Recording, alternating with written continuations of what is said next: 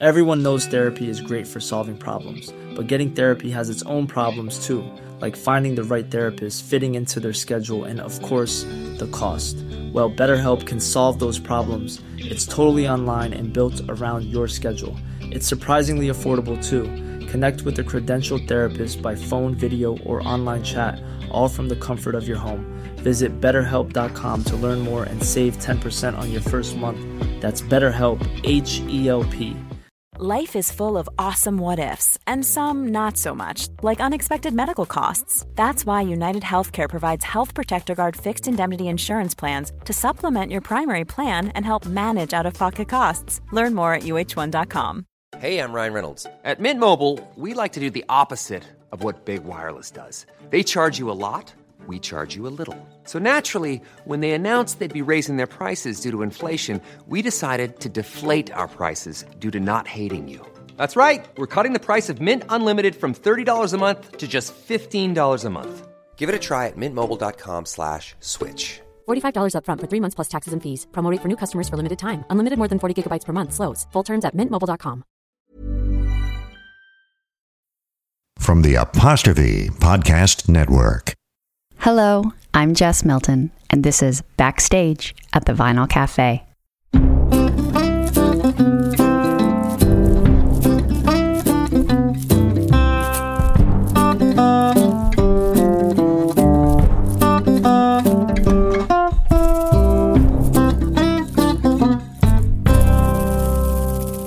Welcome. We have a special story for you today. It's a story we recorded at the Hillside Music Festival in Guelph, Ontario. Hillside is a legendary festival. As I've mentioned before on the podcast, I worked at a record store as a kid, and I was super into music and worked with a bunch of people who were really into music. So we went to a lot of shows together and a lot of music festivals, tons of them. The 90s, when I was a teenager, was a huge era for outdoor concerts like Lollapalooza and Edgefest, Warped Tour, and another roadside attraction. But I never went to Hillside. I don't know why. But I heard a lot about it. I went to Hillside for the very first time with Stuart in 2005. I remember driving onto the island. The festival's on an island in a little man-made lake in the smallish town of Guelph, Ontario. I remember driving onto the island in Stuart's little Volkswagen Beetle. We rolled down the windows of the car and we could hear music drifting over the lake. It felt like we were driving into summer. There's something different about Hillside.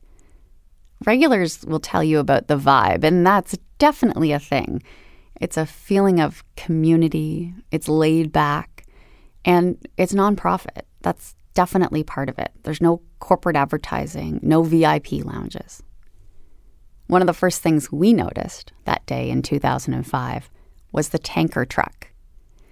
Parked in the middle of the island was a truck holding a giant stainless steel vat, the ones that usually carry milk. Stuart looked at me and said, "Milk?" But at Hillside, it carries water, not milk. There's no bottled water at Hillside. In fact, there's no bottled anything. They give you reusable cups for water and beer and pretty much everything.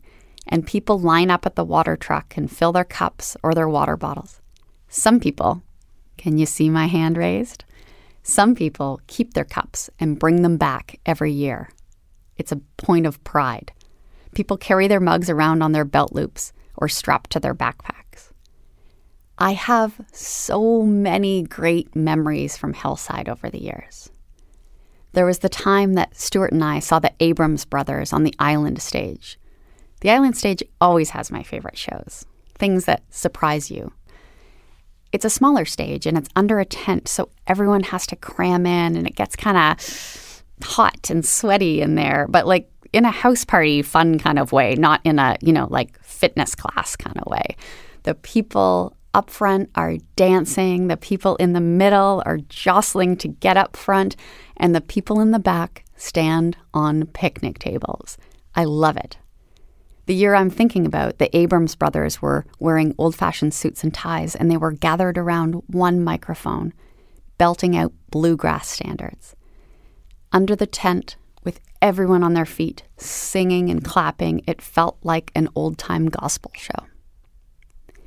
One year, we saw a band jump right off the main stage at the end of their set, right off the stage and into the audience. They were still singing and playing, but they moved throughout the audience and eventually around the island with everyone following them, singing along. And I remember finding Stuart one morning, his notebook in hand, looking up at the clouds. It's just that kind of festival that begs for you to lay down in the grass and look at the clouds. One day, Stuart and Hillside director Sam Bagel and I were chatting, and one of us, I don't remember who, one of us said, it would be so fun to do a Vinyl Cafe show here. And so we did. It was very different. We're used to performing in theaters. This was outdoors on the main stage. There were people crushed up to the front of the stage like they do at a festival. It was loud and boisterous, and it was pouring rain. In fact, I think we had to hold the show. We couldn't send Stuart out there because it wasn't safe with all the gear, the technical equipment. So we had to wait. But at some point, the rain started to dissipate, and we thought, okay, this is our shot. Let's do it. And as soon as Stuart walked out on that stage, I kid you not, the clouds parted and the sun came out. I mean, if it happened in a movie, you would roll your eyes and you'd be like, oh, come on. But it did happen. And actually in the full recording, in the live show, you can hear the audience applaud the moment when the sun came out. It's pretty great.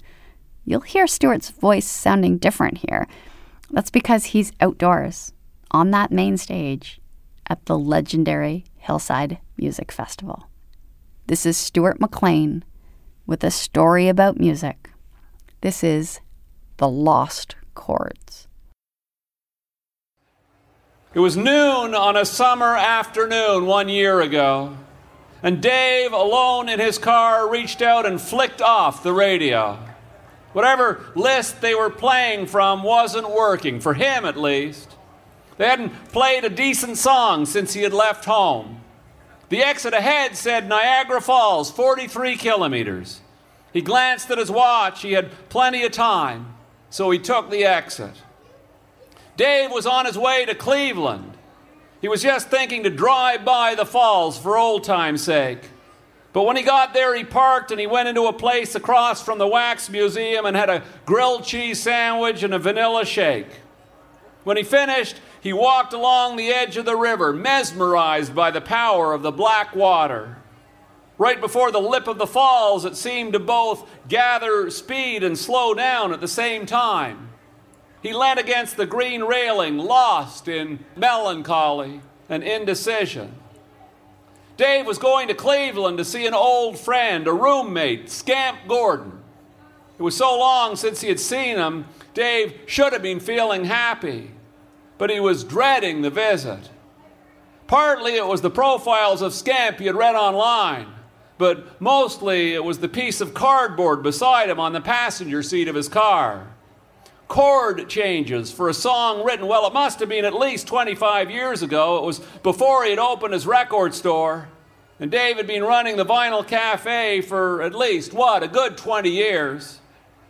You wouldn't think a guy could actually make a go of a second-hand record store in these irritable and impatient times, but Dave does. It helps, of course, that his aspirations have always been modest. His store's war cry sums things up as well as anything. We may not be big, but we're small. It's a modest motto. There's no denying that. But if you spend a moment deconstructing it, you can't deny the whiff of determination. You might even say defiance.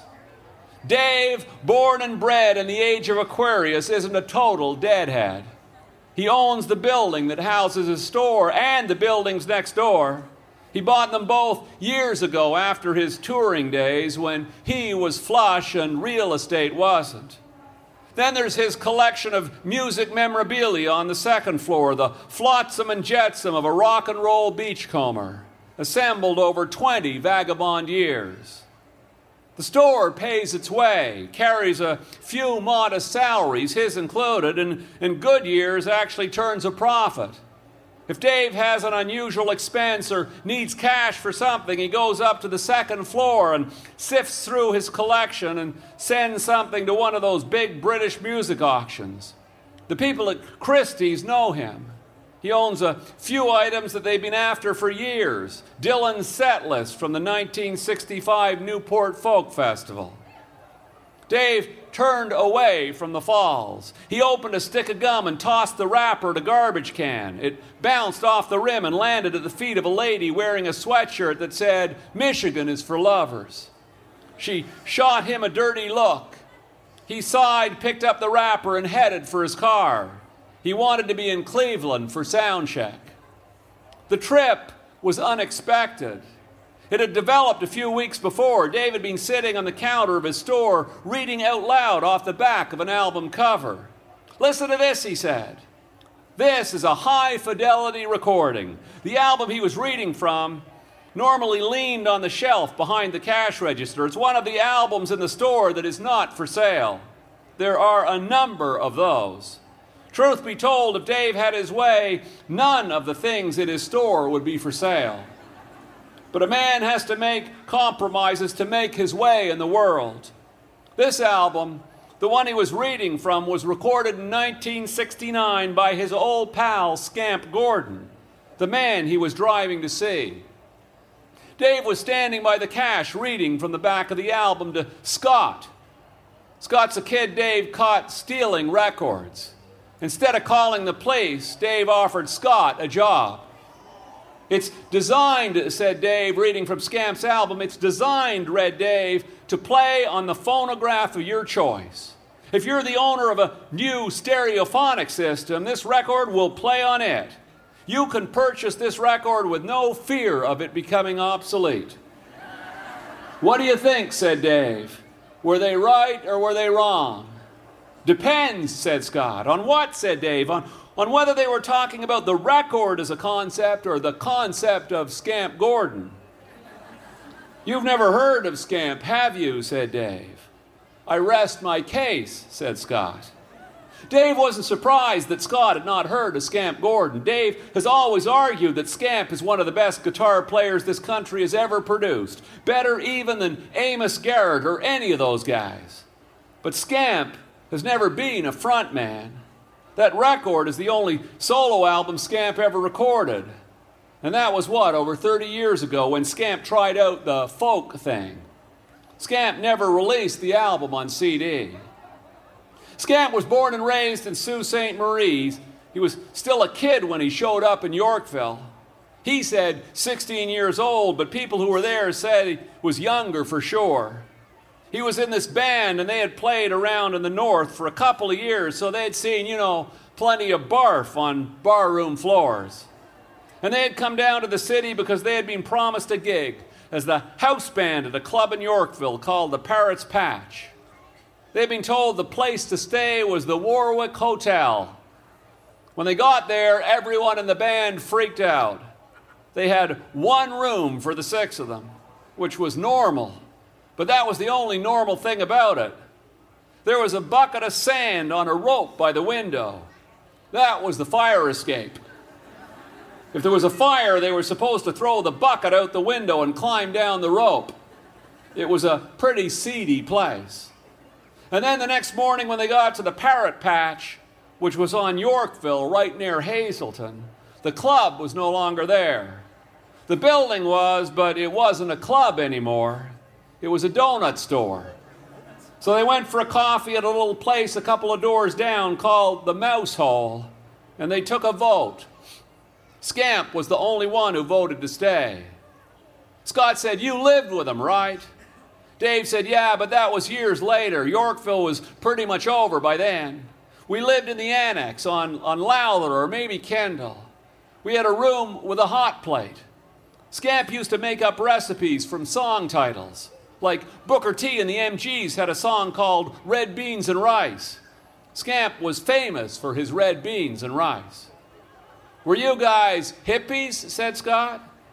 "Scamp was never a hippie," said Dave. "He was always working." Me too.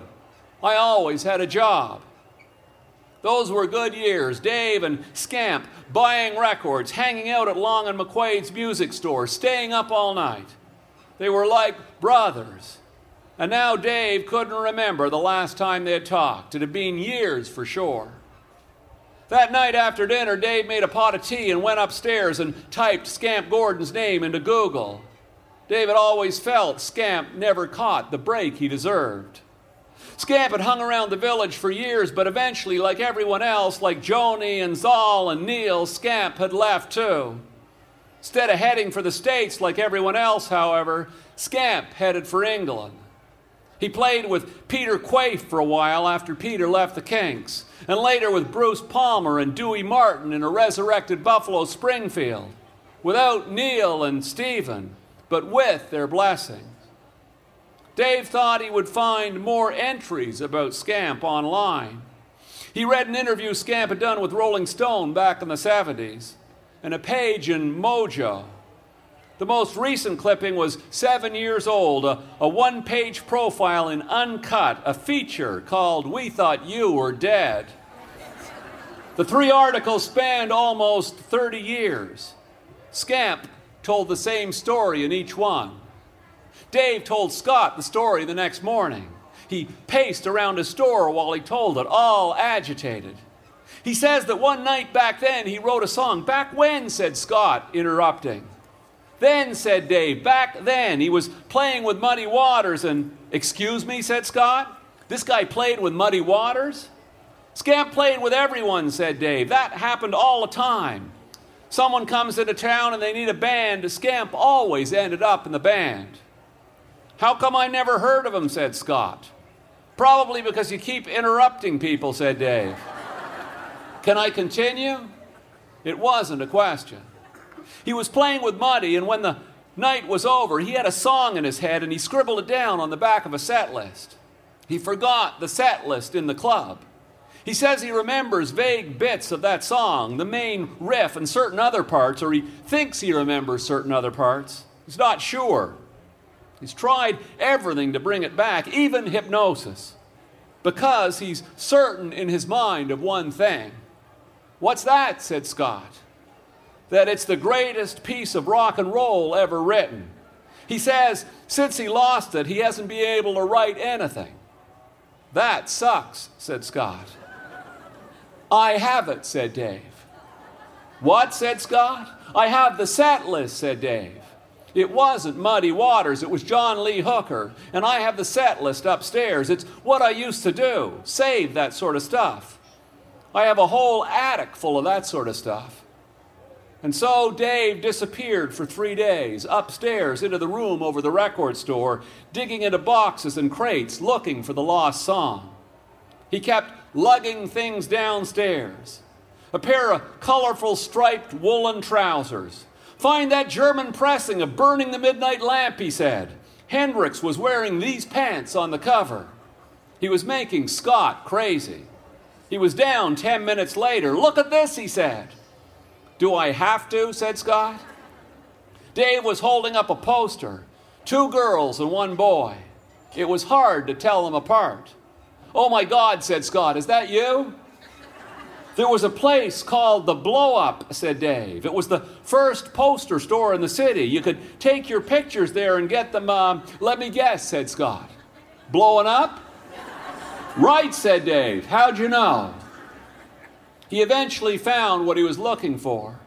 In the afternoon of the 3rd day, a piece of brown cardboard. They were both wrong.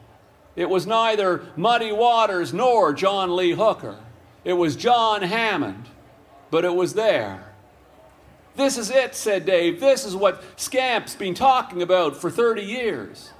He dropped the cardboard on the store counter.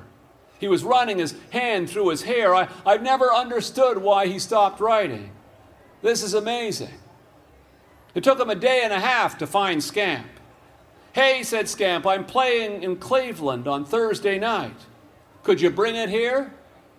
I could send it by courier, said Dave. You could have it tomorrow. It's been 30 years, said Scamp. If you brought it yourself, I could see you. It would be good to see you. There was a pause. I don't want to lose it, said Dave. You won't lose it, said Scamp.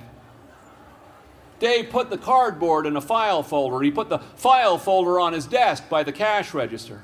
Scott picked it up the next morning. He sat down in the chair beside the counter and he began to play the song on his guitar. When he finished, Dave and Scott stared at each other. That's it, said Dave. That's not it. Play it again. Scott played it again. Dave said, it's sort of... Scott finished his sentence. It's sort of vapid, said Scott.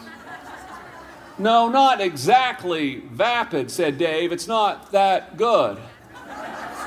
Dave said, maybe you have the tempo wrong. Maybe if you want me to slow it down, said Scott. Please, no, said Dave. It'll last longer that way. I was thinking, speed it up.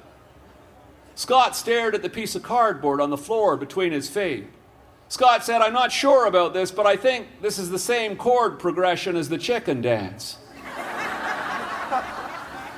And so it was, with a sense of foreboding, that Dave left for Cleveland. As he drove along the gray highway, he kept glancing at the file on the seat beside him. For 30 years, Scamp had been held prisoner by this song, or his memory of it. And now it seemed, as it so often does, that Scamp had mixed up his memories with his dreams. And so Dave passed the sign that said Niagara Falls, 43 kilometers. And more to kill time than anything, he pulled off the highway and he went into the little cafe by the Wax Museum. And he ordered the grilled cheese sandwich and the vanilla shake. And when he was finished, he walked along the edge of the river, lost in his memories, mesmerized by the water. He threw the gum wrapper at the garbage can and missed. He picked it up. It was supper by the time he got to Cleveland. The sun was down and the city was hazy. He parked behind the club beside the big tour bus. He sat in the car for a minute. There were 2 stagehands smoking by the back door. Dave hadn't smoked in years. Maybe he could bum a smoke. That was the first good idea he'd had all day. Hey, said Dave as he walked by the stagehands. You guys got any gum? One day at a time, he thought as he walked into the theater empty-handed. There was no one there, so he sat in the back by himself. The smoking guys came in and started tweaking the lights. Dave sat there watching, just like the old days. Scamp saw him first. Dave got up and they hugged. Scamp had put on weight, maybe 10 or 20 pounds. It looked good on him, though. Smoothed them out. You look good, said Dave. Then he said, you don't have any gum, do you? Come on, said Scamp. Meet the guys. He knew the bass player, Dennis. He had never met the lead singer, Keith, but he knew Keith's stuff. I saw you back in the 60s, said Dave. I love your music. And then he and Scamp were alone. Scamp said, do you have it? Dave nodded. Dave said, it's in the car. Scamp said, well, but Dave didn't move. Dave knew what he was going to do. He said, listen, we can go get that song out of the car if you want, but for what it's worth, I suggest we don't do that. Scamp said, you're kidding, right? I've been waiting for this for 30 years. Dave said, well, that's the point. That's all you've been doing. That song isn't you anymore. It's you 30 years ago. I always thought you could be a lot better writer than you ever thought. Don't you think it's time for us to find out which one of us is right? If I'm wrong, you can call me and I'll send you the song. Dave figured he was going to hear from Scamp in a week. He figured wrong. It was almost a year. He got an email. We're playing in your neck of the woods. Some place called Guelph. Some crazy hippie thing on the side of a hill. Dave went to the show, of course. This time he stayed till the end. He stood on the edge of the stage like the old days. As Scamp walked on, Dave grabbed him by the arm and said, this is nice. Scamp laughed, standing there on the edge of the stage with his guitar on his shoulder. Yeah, he said, it's nice. Then he said, I've been writing, eh? I've got a record coming in the fall. new songs. It was one of those shows Dave knew he would always remember. Dennis on bass, not playing so many notes. And the drummer all snapping and syncopated and all over the offbeats. Keith rocked as always. But Scamp took a lot of the vocals. Scamp at the mic, singing his new songs. There was a moment halfway through the set when they were doing a bluesy kind of thing, but up-tempo and rocky, locked in a groove, and the guy on drums did this totally joyful thing which caught Dennis by surprise, and he laughed out loud, and Scamp turned, and they all smiled at each other. Scamp looked into the wings right then and beamed at Dave. And Dave thought, it'll never get any better than this. Some people have God, and some people have money, and some people don't have anything at all. I have this. I have the beat and the backbeat. I have the Beatles and I have the Rolling Stones. I have Leonard Cohen singing I'm Your Man, and Bob Dylan singing Positively 4th Street, and God bless her, I have Aretha Franklin. That's when he started dancing, by himself on the edge of the stage, self-consciously, awkwardly, more a shuffle and a dance, his feet and his arms.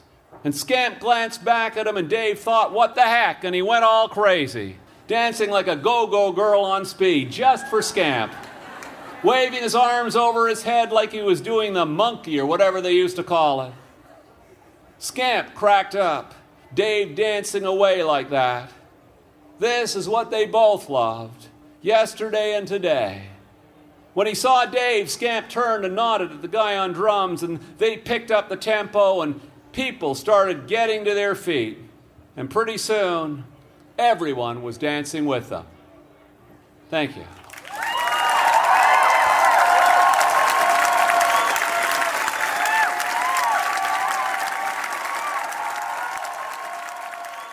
That was the story we call The Lost Chords.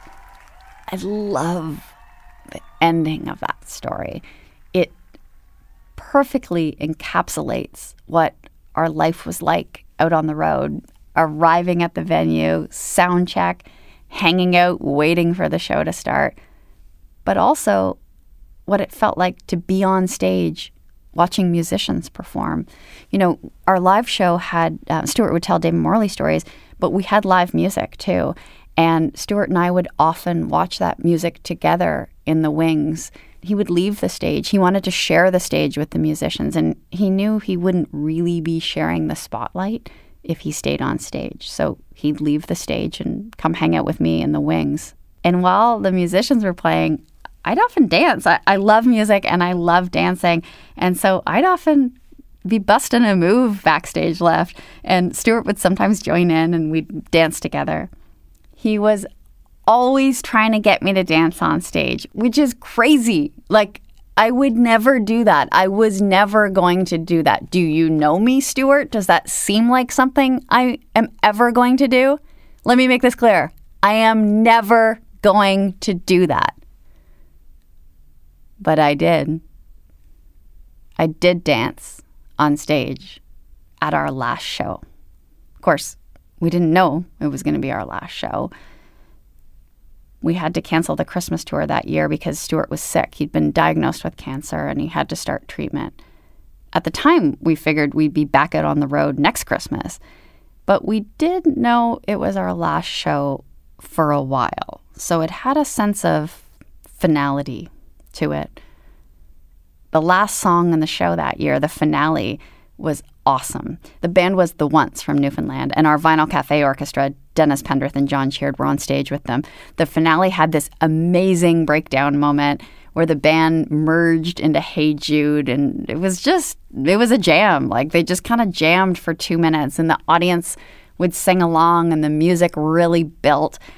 We'd done, 5 or 6 shows on the tour at this point, and every night I was busting a move backstage. Like, it was such a good song. It was so joyful and so fun. I had to dance. I couldn't help myself. That night, that last night of the tour in Thunder Bay, Stuart asked me to come out on stage during the finale. it was an emotional moment. I was really feeling for him. He'd just been diagnosed with cancer, and we just had to cancel the entire tour. And during that last song, the finale, he whispered in my ear, "Let's dance." What was I going to do? What would you do? Of course I had to dance.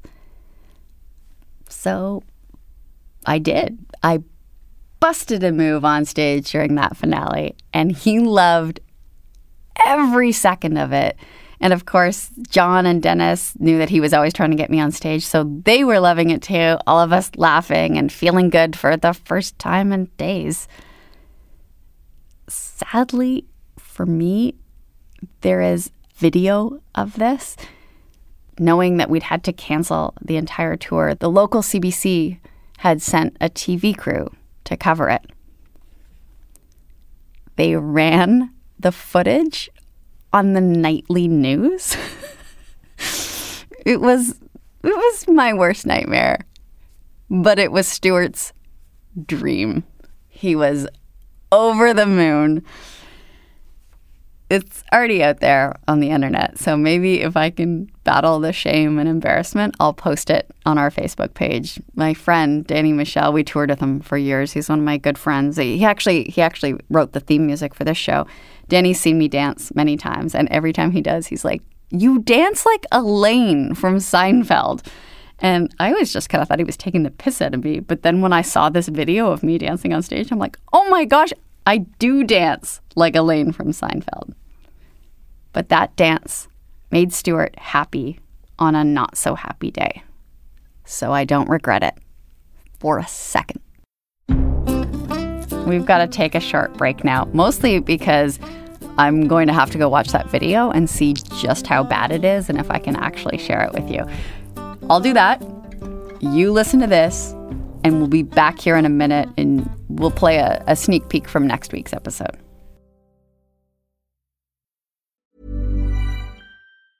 When you're ready to pop the question, the last thing you want to do is second-guess the ring. At BlueNile.com, you can design a one-of-a-kind ring with the ease and convenience of shopping online. Choose your diamond and setting. When you find the one, you'll get it delivered right to your door. Go to BlueNile.com and use promo code LISTEN to get $50 off your purchase of $500 or more. That's code LISTEN at BlueNile.com for $50 off your purchase. BlueNile.com, code LISTEN. Hey, it's Ryan Reynolds, and I'm here with Keith, co-star of my upcoming film, If, only in theaters May 17th. Do you want to tell people the big news? All right, I'll do it. Sign up now and you'll get unlimited for $15 a month and 6 months of Paramount Plus Essential Plan on us. MintMobile.com/switch. Upfront payment of $45 equivalent to $15 per month. Unlimited over 40 gigabytes per month. Face lower speeds. Videos at 480p. Active Mint customers by 531.24 get 6 months of Paramount Plus Essential Plan. Auto renews after 6 months. Offer ends May 31st, 2024. Separate Paramount Plus registration required. Terms and conditions apply if rated PG. Everyone knows therapy is great for solving problems. But getting therapy has its own problems too. Like finding the right therapist, fitting into their schedule, and of course, the cost. Well, BetterHelp can solve those problems. It's totally online and built around your schedule. It's surprisingly affordable, too. Connect with a credentialed therapist by phone, video, or online chat, all from the comfort of your home. Visit BetterHelp.com to learn more and save 10% on your first month. That's BetterHelp, H-E-L-P.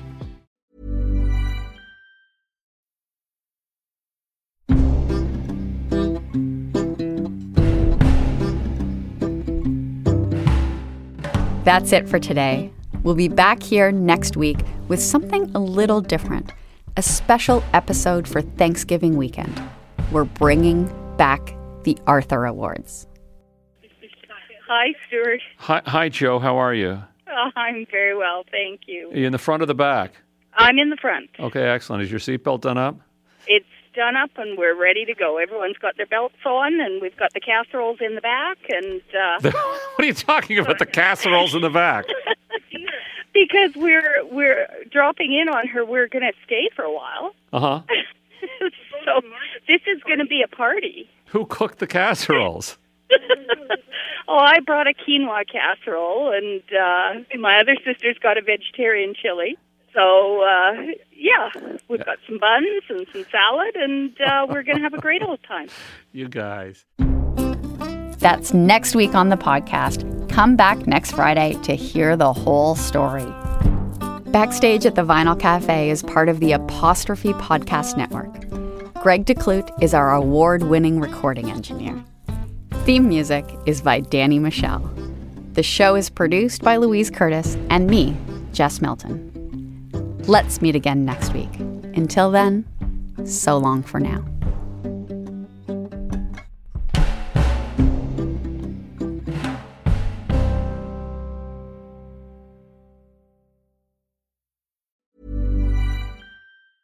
Small details are big surfaces. Tight corners are odd shapes. Flat, rounded, textured, or tall. Whatever your next project, there's a spray paint pattern that's just right. Because Rust-Oleum's new Custom Spray 5-in-1 gives you control with 5 different spray patterns. So you can tackle nooks, crannies, edges, and curves without worrying about drips, runs, uneven coverage, or anything else. Custom Spray 5-in-1. Only from Rust-Oleum. Planning for your next trip? Elevate your travel style with Quince. Quince has all the jet-setting essentials you'll want for your next getaway, like European linen, premium luggage options, buttery soft Italian leather bags, and so much more. And is all priced at 50 to 80% less than similar brands. Plus, Quince only works with factories that use safe and ethical manufacturing practices.